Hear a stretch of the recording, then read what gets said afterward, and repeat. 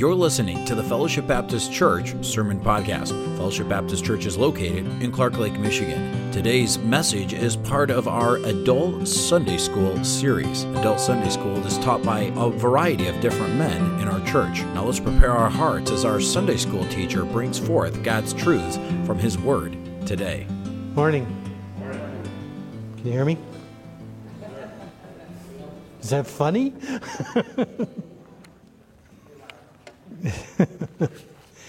Okay, let's let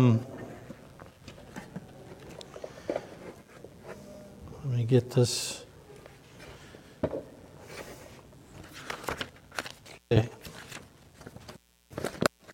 Continue our discussion of rebellion. We'll do a little bit of a review. So let's turn back to Samuel, 1 Samuel 15:23. We'll go back through the verse we were started with a couple weeks ago.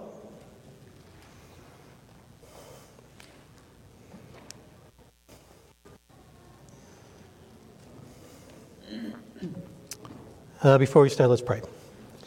Heavenly Father, we humbly come before you, ask for your blessing upon our time. In your word is, Lord, we just open the book, open the bread of life, Lord, and see what you would have for us this morning as we continue our discussion of rebellion. In Jesus' name, amen. I thought maybe just kind of deviating from what we had last time, talk a little bit about missions, but I was in Knoxville all last week, so I didn't get a chance to attend all the conferences, but I talked to my wife, and as Pastor mentioned, she felt that this missions conference this past week was just outstanding and the best she's ever experienced. So sorry I missed it, but on Sunday when I attended, what an awesome speaker we had to lead that conference, and I could see why Ben just enjoys his fellowship as he travels around with him. So, rebellion. 1 Samuel 15, starting at verse 23. For rebellion is as the sin of witchcraft, and stubbornness is as iniquity and idolatry. Because thou hast rejected the word of the Lord, he hath also rejected thee from being king. Of course, this is Samuel having a discussion with Saul after Saul's continued failures. Even though in the beginning, when Saul became king, he had this relationship with God, but as he continued down the path of his leadership, he decided that what he thought was more important than what God thought. Just to mention a couple things this past week, talk about rebellion. We have someone on the far right that sent all these little bombs that were not really bombs to various Democratic leaders. They found him. Not too sure exactly what his motives were, but certainly he didn't care for what was going on the Democratic side. And then we have a man that yesterday went into a synagogue and shot people, I think 11 dead and maybe 3 or 4 officers hurt. On the left side of things, certainly we talked about rebellion being what I call a pity party going live, where people have just internalized things for such a long period of time, or maybe even a short period of time, and all of a sudden they act out on these things that are troubling them. As I mentioned, we've all dealt with rebellion in our lives, either with others or ourselves. We at times, certainly we're not immune from being rebellious, and we have to protect against that. And rebellion definitely can have long-lasting negative effects, not only on the church, but family, and as we're seeing playing out in government. So we have to be aware of the things that are going on. And as we go through this discussion, we're going to talk about what the Bible says about rebellion. mentioned that rebellion, rebel, rebellious are all Old Testament terms. You can't find these words in the New Testament, but they allude to them in other forms. But these words are Old Testament. It's Old Testament terminology. And rebellion has its root in bitterness. So as these bitter feelings kind of fester inside individuals, then it just lightens itself or transposes itself out into complete rebellion against authority. As we looked at this verse last time, we kind of broke it down, but I'm going to just summarize it to move on. This verse is, as Samuel is talking to Saul, it relates to the fact that Saul has opened himself up to satanic influences. This offering that Saul alludes to is something where he's turned his heart to Satan and offered up his own selfish aspects of his life and allowed Satan to then control him through his rebellion. And finally, God had enough of it. Sooner or later, after that, he took the kingdom or the kingship away from Saul and handed it to David. As you study rebellion in the Old Testament, it can be broken down, at least from my study, into three different mechanisms, and we're going to talk about those, the mechanisms and the characteristics of these mechanisms. And the three are revolution or revolt, disobedience, and stubbornness. For an example, didn't quite talk about this last time, and maybe next time we'll go into certain examples in the Old Testament of these various mechanisms of rebellion. But from a revolt or revolutionary perspective, you can look at the life of Absalom and how he rebelled against his father's authority. Disobedience, Samson. Lord laid out a certain aspects to his life by which he should live by, and his parents continuously tried to guide him, but he rejected those. And in both cases, for both Absalom and Samson, it didn't work out very well for them in the end, although in the case of Samson, he did repent, and the Lord allowed him some revenge against those that poked his eyes out. And then from a stubbornness standpoint, we're going to take a look at the life of the prodigal son. Certainly the prodigal son, he kind of took a look and saw what was going on in the world. Some of our kids today, they look at magazines, go to the internet. Man, the world looks pretty good, doesn't it? And so asked his father for his inheritance, and he took off and lived it up and found out the world wasn't everything it was cracked up to be. But certainly he wasn't disobedient or rebellious or in a revolt as a revolutionary type attitude, but he was kind of stubborn in the fact that he really wanted to go and experience the world. And certainly in each one of these cases, there were authority figures put in their place to try to help them through their rebellion. And I think we'll take, as we look at, say, Absalom, David didn't exactly react in a way that helped try to resolve some of the issues in Absalom's life that maybe he would have taken a different path. Samson was a different character. God had given him some strength and some intellect that he took advantage of and kind of pushed his parents and got out of his life till the very end. And then in the prodigal son, again, I don't think he was, I think he was an obedient son.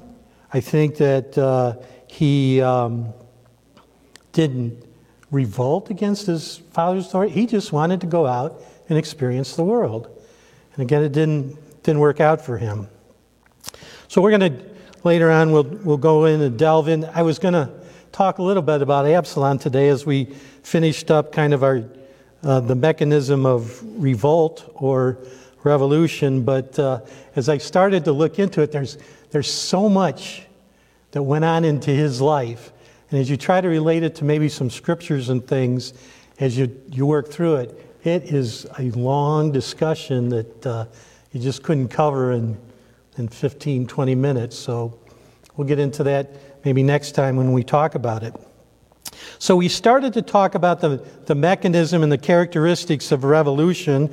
We went into Numbers 14, and it talks about rebelling against the Lord. The people feared this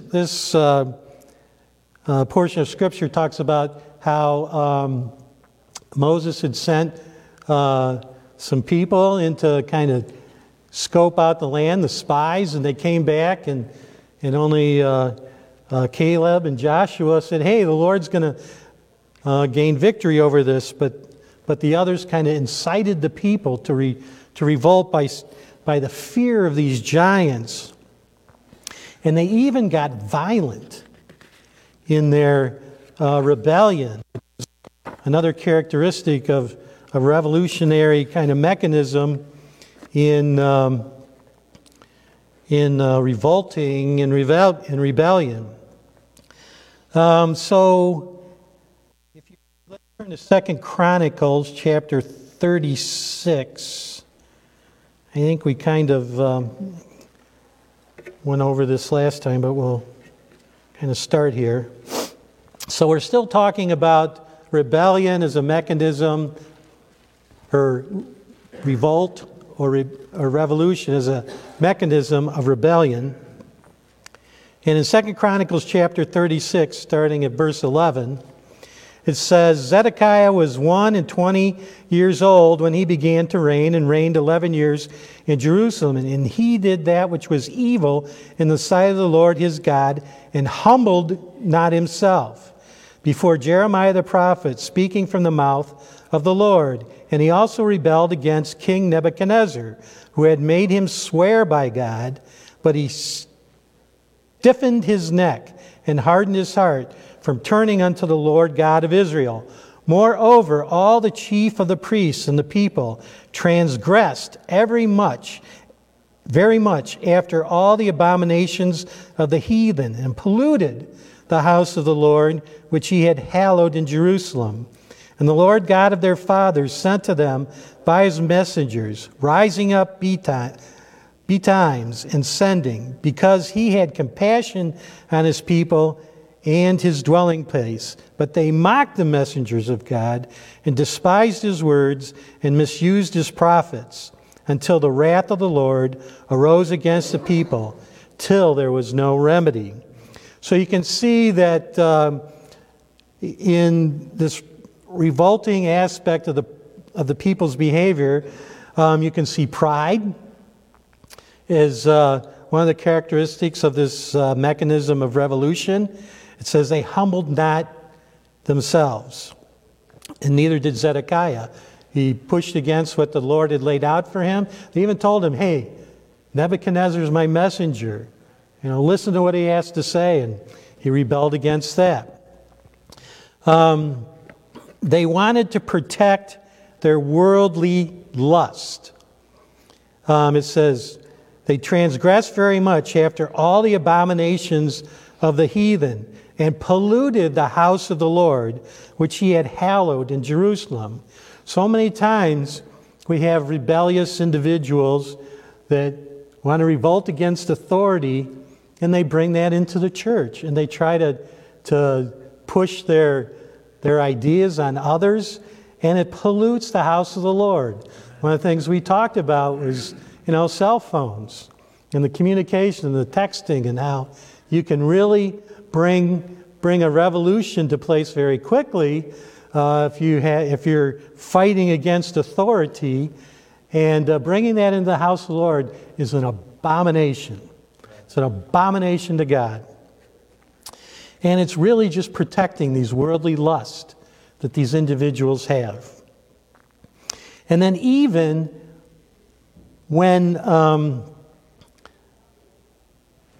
prophets and those in spiritual authority within Jerusalem, within the church, within Israel, says they mocked the messengers of God and despised his words and misused his prophets. So even when they came and sat down with them and tried to use Scripture to explain how their rebellion and this revolution that they're trying to create is against God, they resisted that conviction. So another characteristic of a revolutionary mechanism of rebellion is the resisting a conviction. Their hearts are hardened. We did talk about stiff neck and how farmers would have these cattle that they would till up the ground with, and if they didn't turn the way they wanted to, they had these big long poles with a gourd and a spike at the end of it, and they would hit the cows to get them to, or the steers to get them to turn one way or the other. And in a form of rebellion, they would just stick their necks out and try to stop and resist the direction of the farmer trying to push them in one way. And that's where they get the terminology stiff-necked. And that can be us when we're under conviction and we just stiffen up our necks and we're going to move on and we're going to do what we want to do because we think that's right. Never giving over to what God has directed us to do, but what we want to do. Let's turn to Daniel chapter 9.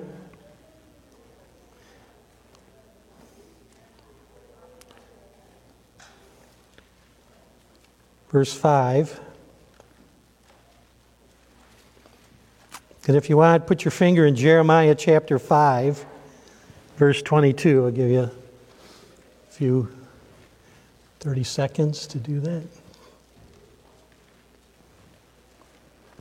So again, we're talking about rebellion and the mechanism of rebellion called revolution or revolting. In Daniel chapter 9, verse 5, it says, and this is this prayer that Daniel is down by the river, and he just thinks about the things that have gone on in the past in his people's hearts and in their minds and in their thoughts and what's happened. And he says to the Lord, he says, we have sinned and have committed iniquity and have done wickedly and have rebelled. Even by departing from thy precepts and from thy judgments, neither have we hearkened unto thy servants the prophets, which spake in thy name to our kings, our princes, our fathers, and all the people of the land. Then over Jeremiah chapter 5, verse 22, it says, fear ye not me, saith the Lord? Will ye not tremble at my presence, which have placed the sand for the bound of the sea by a perpetual decree, that it cannot pass it? And though the waves thereof toss themselves, yet can they not prevail. Though they roar, yet can they not pass over it. But this people have a revolting and rebellious heart. They are revolted and gone. Neither say they in their heart, let us now fear the Lord our God, that giveth rain, both the former and the latter, in this season. He reserveth unto us the appointed weeks of harvest. So, as we look at these two verses, two things kind of jump out at me from a revolutionary aspect of rebellion is that, first of all, those that have chosen this path lack fear of the Lord and respect of God's chosen people again, just like we talked about in 2 Chronicles. The rejection of God's law. They've totally rejected God's law, and their law is their heart, which the Bible tells us is deceitfully wicked without the guidance of the Holy Spirit. They've rejected the guiding of the Holy Spirit and just taken on things themselves with no fear of the Lord, no fear of punishment, no fear of chastisement from God. They're just going to continue on in this rebellion. The other thing is something obvious to us in rebellion is that they resist authority. There is no respect for authority. As Saul became his own authority, these rebellious, revolutionary type individuals have no respect for authority. When they talk about liberalism and how liberating it can be, you can do your own thing. It doesn't matter. Okay? God's laws are absolute, and it does matter how we live our lives. And and I can't help but, back to what's going on politically right now. But the Democrats, they have no plan. They have no, it's just Trump, Trump, Trump. They want to fight the authority that's been put in place by the American people. They they didn't win, so they're going to fight this authority that's put in place instead of working with him. And it's the same thing going on here in Jerusalem during this time of when Jeremiah was there. These people just didn't want to abide by God's law or the authorities that have been put in place by the Lord. So I just kind of covered and touched on some of the various verses where rebellion discusses the mechanism of revolution. So now let's talk about disobedience and how God in His Word has laid out some aspects or characteristics of the mechanism of disobedience. So turn to Numbers chapter 27. Verse 12. So we talked about revolution. Now we're going to talk about disobedience. And the Lord said unto Moses, Get thee up into this Mount Abarim, and see the land which I have given unto the children of Israel. And when thou hast seen it, thou also shalt be gathered unto thy people, as Aaron thy brother was gathered. And this is God talking to Moses. He was in authority. And it says, For ye rebelled against my commandment. So we have some in authority rebelling against God's authority. Commandment in the desert of Zin, in the strife of the congregation, to sanctify me at the water before their eyes. That is the water of Meribah in Kadesh, in the wilderness of Zin.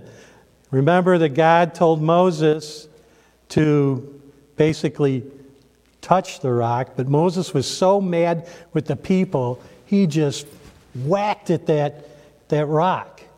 And that was in his anger against the people. So one of the aspects of disobedience in the form of rebellion is anger. When you want to just dig your heels in and disobey, it is a form of rebellion in which you allow your anger against those in authority over you because they're not doing what you think needs to be done. And so we have to and as we're going through these things, we have to recognize these in not only maybe our children, but our friends, and even ourselves, so that we can recognize these things and deal with them when they happen. To allow these things to fester in someone's life or in your own life, it just feeds on itself. It's like a nuclear reaction. You just have to be able to deal with it now and then. You know, the government that we have today is because, and we've talked about this many times, is the church itself has allowed these things to go on and go on and go on without dealing with them. So now we have this explosive situation that's now very difficult to deal with. You know, in my own experiences with rebellion, you know, I tried to deal with those things when things were brought to my attention. I didn't allow them to fester. I didn't at times deal with them in a way I should. I probably dealt with them in anger. And when you do that, you're just feeding that sense of rebellion, because what you're using is exactly what they're using against you. And it just doesn't help the situation. So anger is one aspect of the character or the mechanism of disobedience when it comes to rebellion. Let's turn to Deuteronomy chapter 1, verse 25.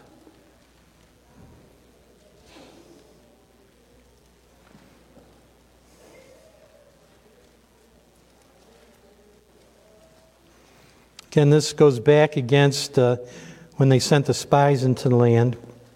It says, "And they took of the fruit of the land in their hands, and brought it down unto us, and brought us word again, and said, It is a good land, which the Lord God doth give us. Notwithstanding, ye would not go up, but rebelled against the commandment of the Lord your God, and ye murmured in your tents, and said, Because the Lord hated us, he hath brought us forth out of the land of Egypt, to deliver us into the hand of the Amorites, to destroy us.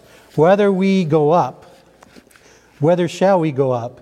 Our brethren have discouraged our heart, saying, The people is greater and taller than we. The cities are great and walled up to heaven. And moreover, we have seen the sons of the Anakims there," these giants. One of the things about disobedience as a mechanism of rebellion is that typically people get lazy and comfortable in where they're at.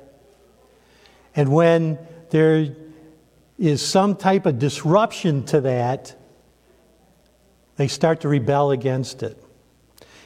And these people, the Israelites, as they're traveling through the wilderness, they got comfortable with God just taking care of them. And now it was time for them to take action. And they always talk about what they had in Egypt and that kind of thing. But they became lazy and comfortable in where they were at.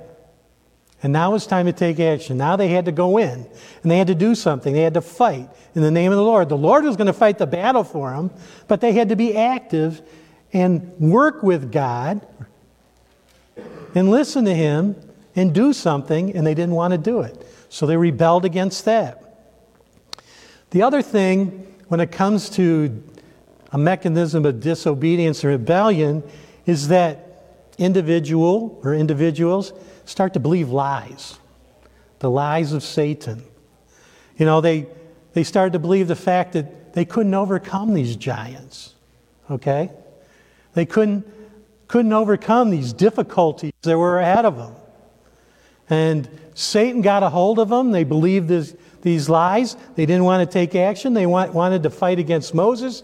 They wanted to get rid of Joshua and Caleb.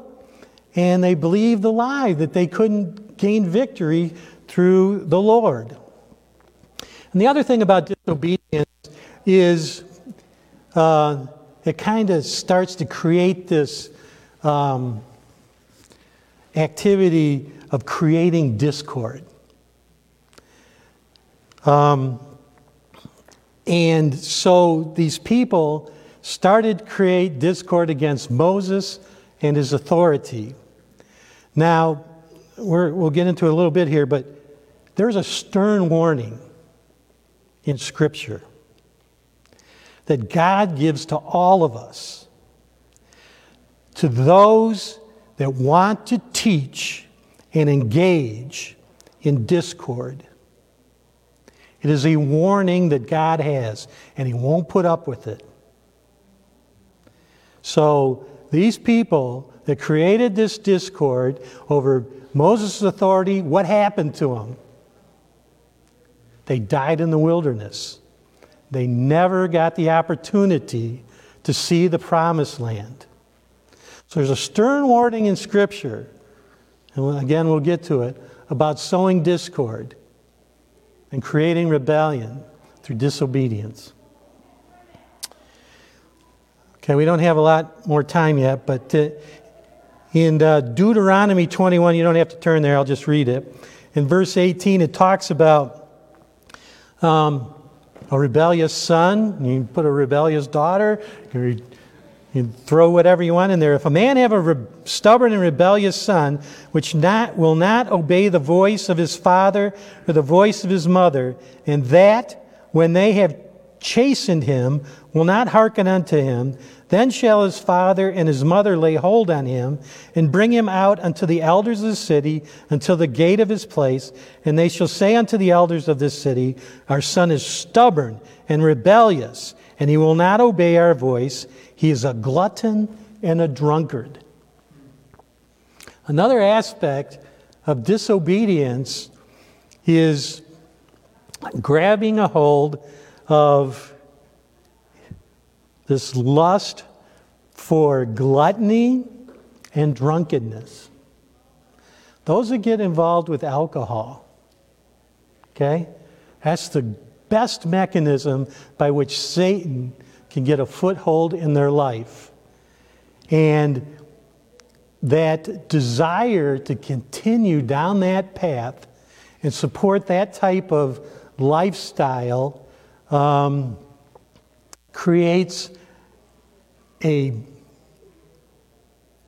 feeling of, I'm going to say, disobedience and rebellious attitude.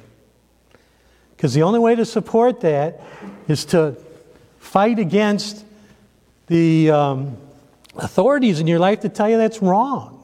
It also fits in with laziness and being comfortable in where you're at and just sitting around, just enjoying life, eat, drink, and be happy kind of mindset. Then again, rejecting authority is disobedience, especially in this case within the family.